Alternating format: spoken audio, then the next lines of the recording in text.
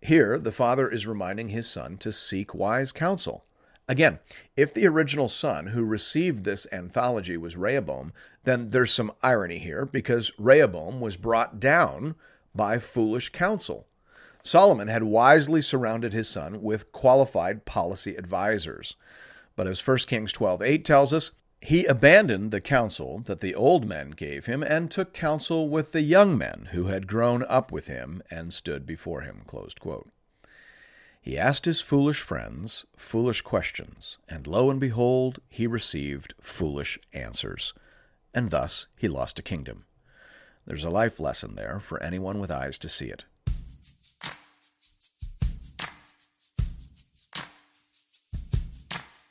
Welcome to Into the Word with Paul Carter. I'm your host, Woody Woodland.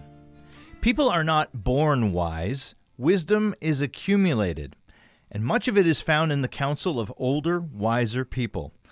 I'm not sure we pay enough attention to that reality in our modern culture, but it is something that the Scriptures seek to remind us of on a regular basis.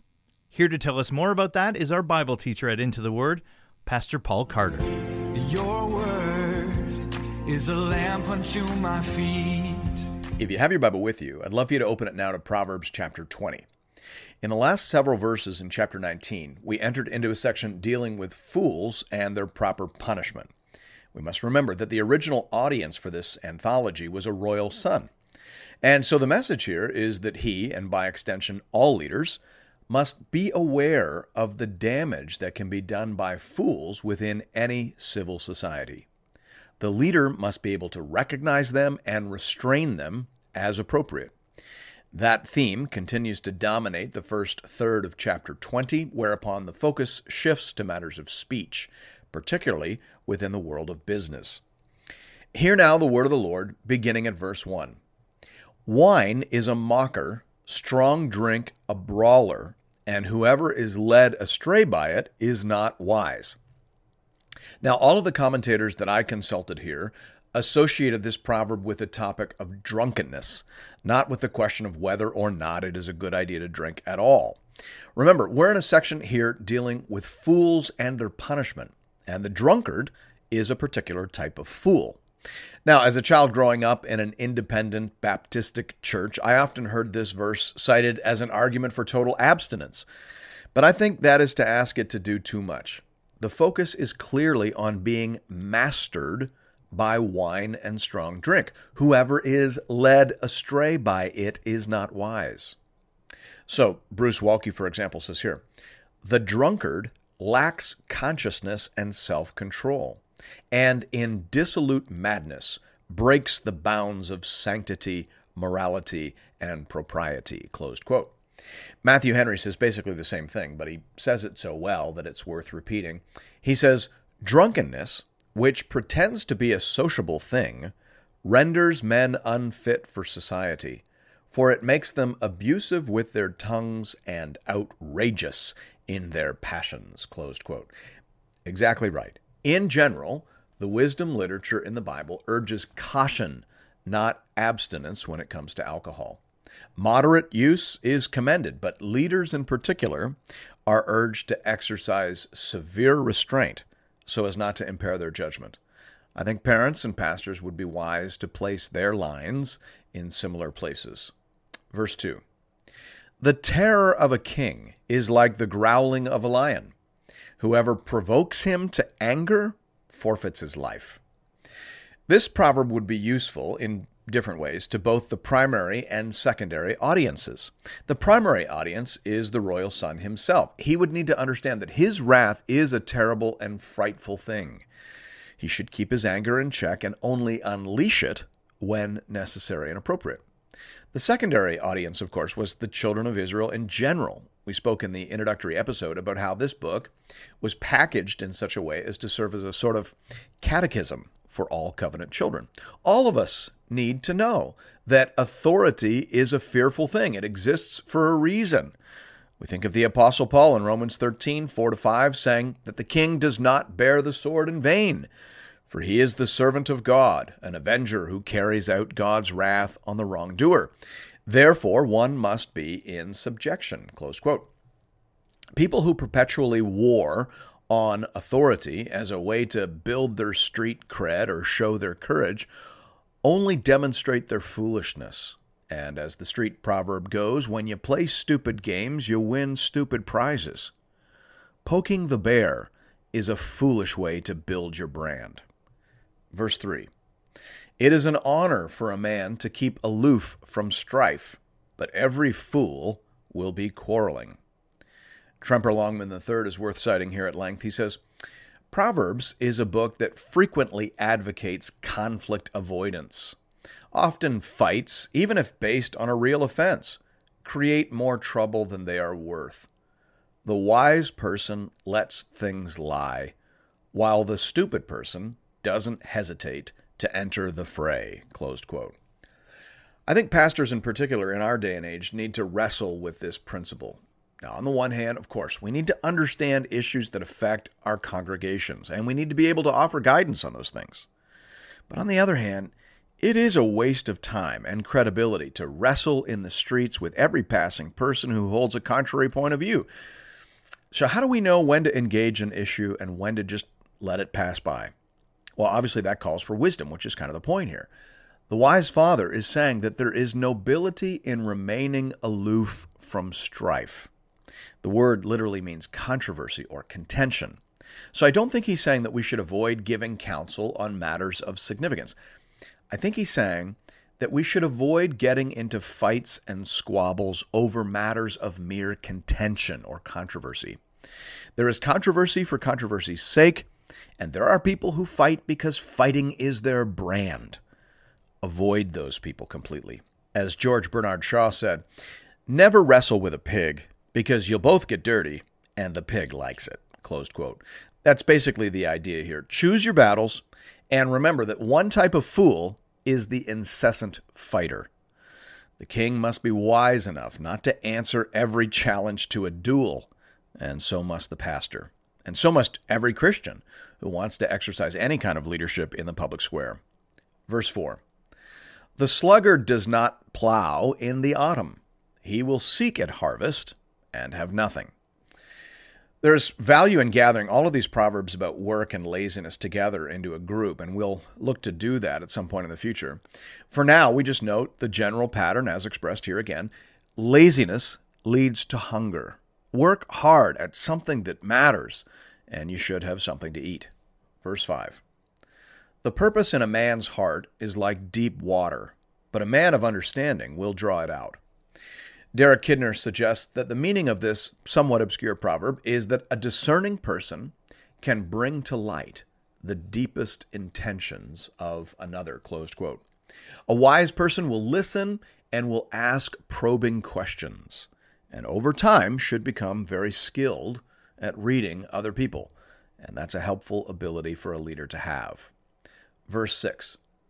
Many a man proclaims his own steadfast love, but a faithful man who can find? A good leader does not take people at their word. Everyone says that they're a faithful and true person, but of course not everyone proves to be so.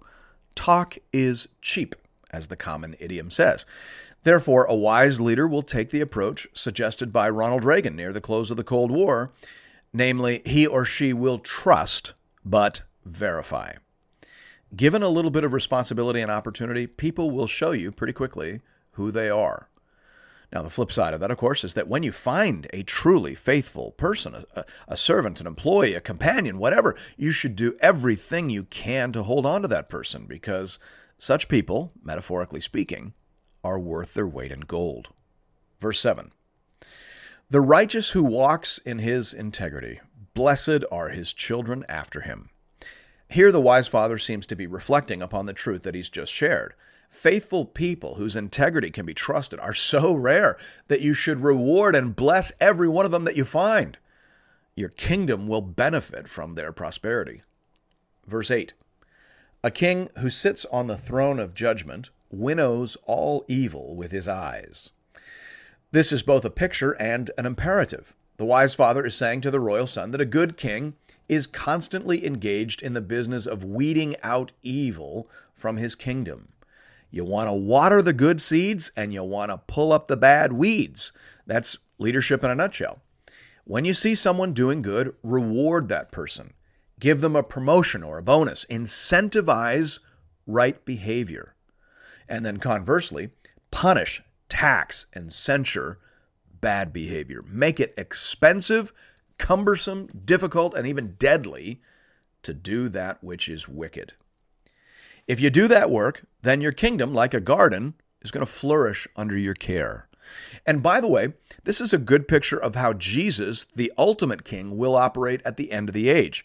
In Matthew 13:40-43, Jesus says, "Just as the weeds are gathered and burned with fire, so will it be at the end of the age. The Son of Man will send his angels, and they will gather out of his kingdom all causes of sin and all lawbreakers, and throw them into the fiery furnace. In that place there will be weeping and gnashing of teeth.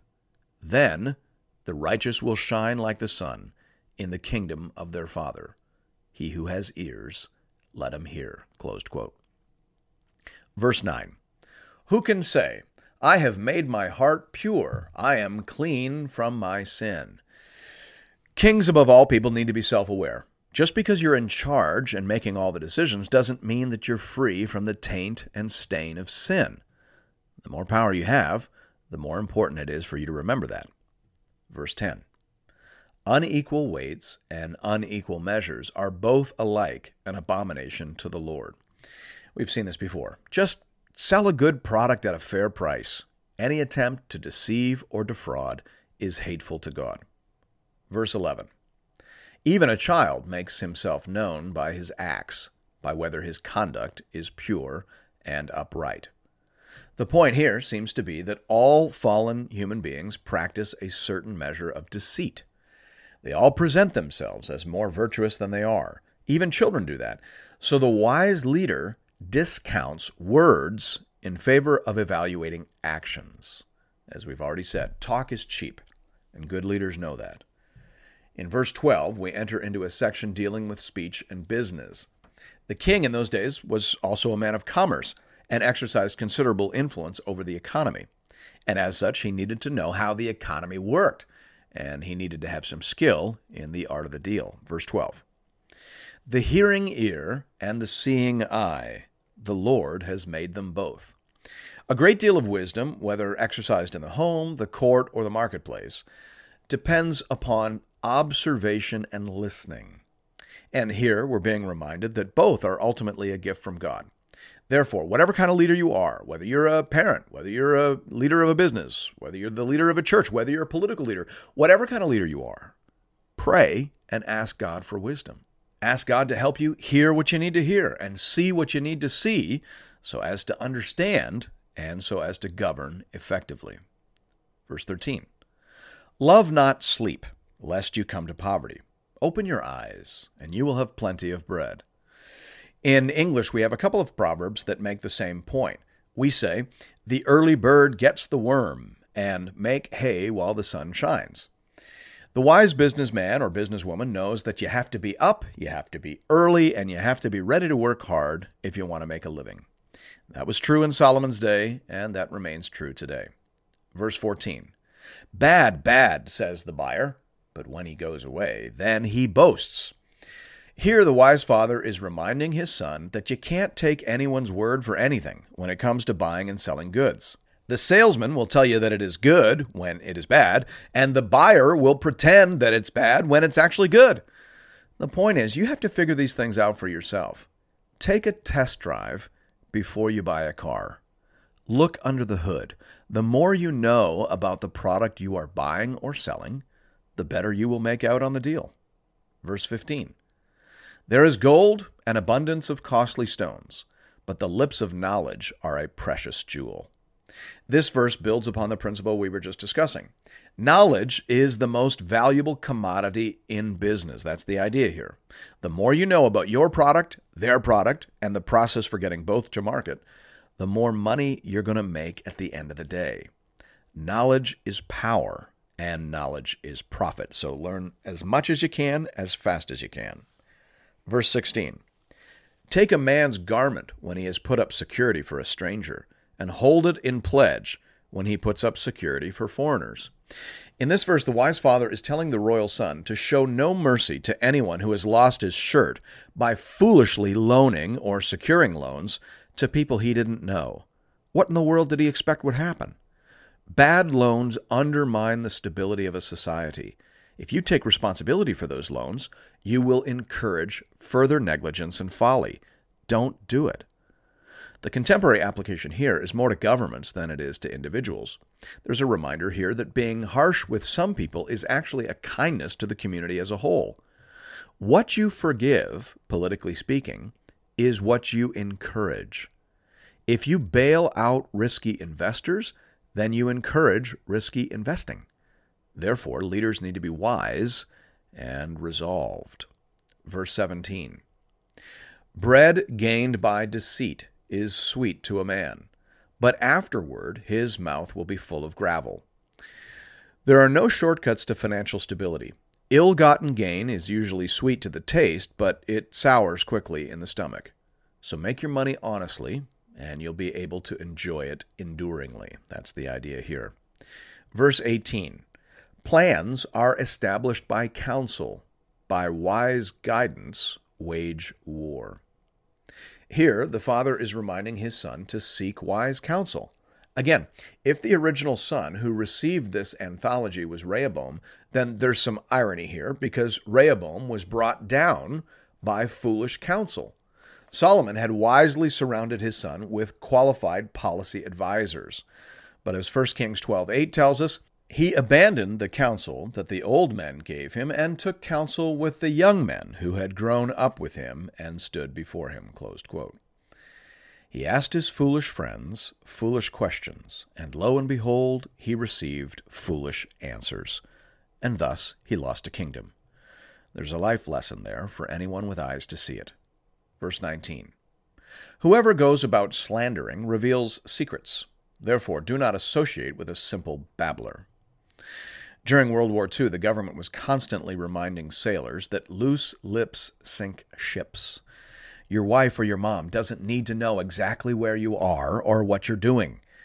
Be careful how much detail you share because you could be putting yourself and your shipmates in danger. Every leader needs to understand the power and the danger of information. In verse 20, we enter into a section dealing with justice. Bruce Walke gives all of verses 20 to 28 the somewhat cumbersome title, Trusting the Lord to Avenge Wrongs Through His Wise King. That's a bit of a mouthful, but it does seem to accurately represent the content of this unit. Verse 20. If one curses his father or his mother, his lamp will be put out in utter darkness. We've encountered proverbs like this already. Cursing your father or your mother was a big deal in ancient Israel. According to Exodus 21:17, it was punishable by death. And of course, it would be the responsibility of the king to ensure that sentence was carried out. A person who hates his parents will certainly grow up to hate all forms of authority, and therefore, for the sake of the security of the kingdom, the lamp of such a person must be put out in utter darkness. Verse 21. An inheritance gained hastily in the beginning will not be blessed in the end. Easy money never endures. If you inherit money early in life before you've learned wisdom, you will almost certainly squander it quickly. Giving an inheritance to a novice is like pouring money down the drain. This is why they invented legal trusts and trustees, because it takes some time and some training before you're ready to steward any quantity of wealth. Verse 22. Do not say, I will repay evil. Wait for the Lord, and he will deliver you. Revenge is a fool's game. Confucius is credited with saying, he who seeks revenge digs two graves. Closed quote. The job of the king is justice, not revenge. And the job of the Christian is faithful endurance, not revenge.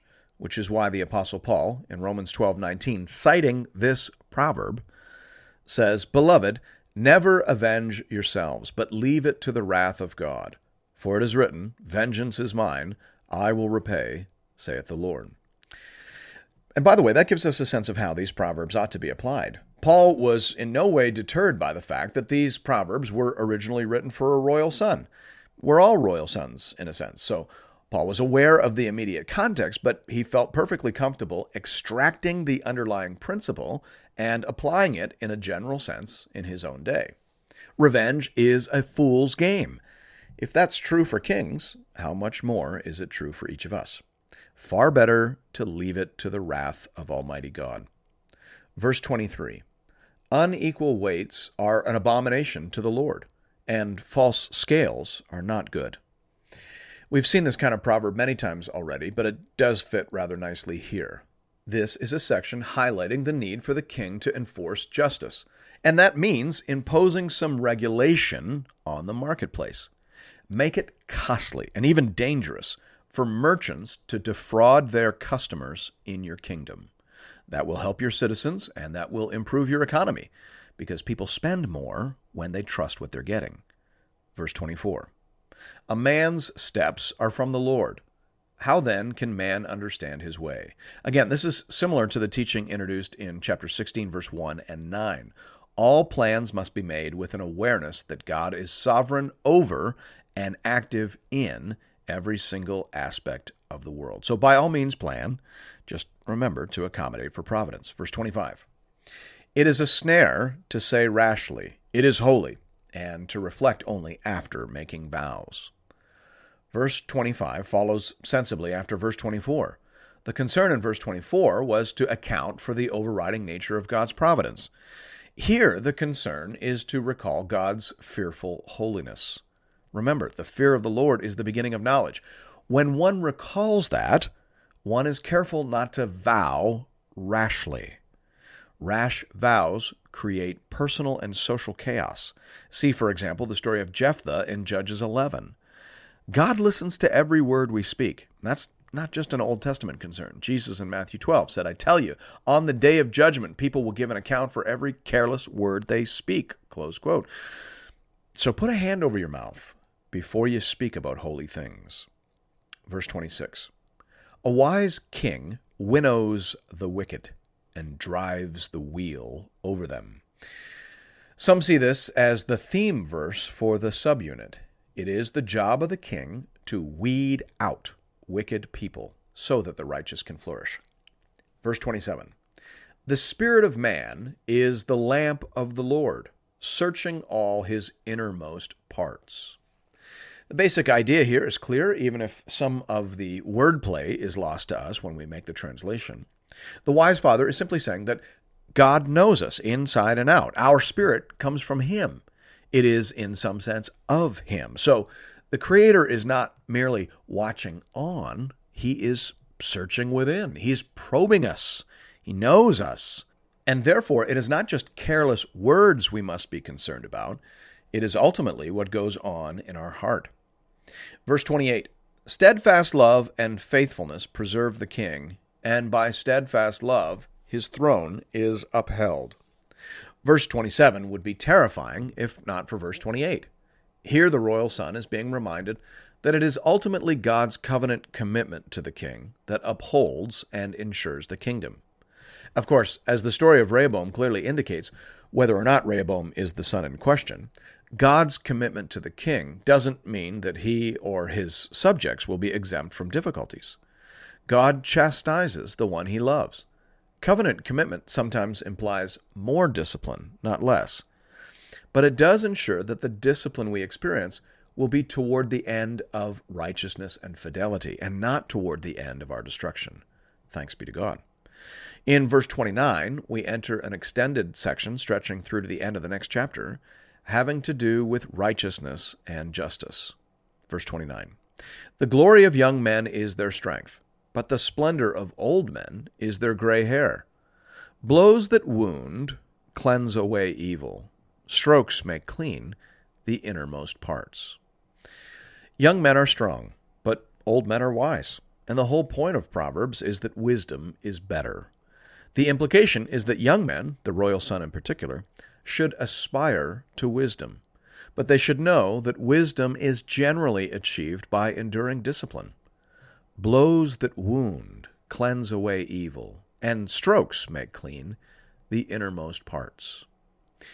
Wisdom is being able to look back in your life, seeing all those ups and downs, seeing all those good times and bad times, remembering all the discipline and correction, and being able to say truly and from the heart, thanks be to God. Pastor Paul, I find it interesting that Proverbs 20 ends by sounding two notes that our culture has more or less abandoned entirely: the need to respect older voices and the need to embrace wisdom and correction. Yeah. At times, the book of Proverbs really does sound like wisdom from another world. Yeah, or at least a lost world. I remember a time when we used to value those things. I mean, when I was a kid, there was still a sense in which we all knew that we should respect our teachers and listen to older and more experienced people, that whole respect your elders thing. But that seems to be a thing of the past now.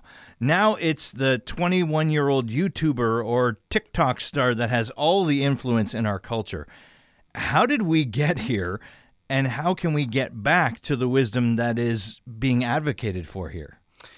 Well, I think we got here by getting swept up into the whole cultural movement of expressive individualism.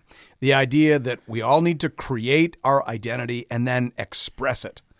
So the movement in our culture is from inside me to outside me, whereas in previous generations, there was much more of an emphasis on hearing and receiving counsel from outside. Well, I'm praying for a return to that because I think we've been sharing a little too much of what's going on inside, and I think it would be wise to receive a little bit more wisdom from those who have gone on before us.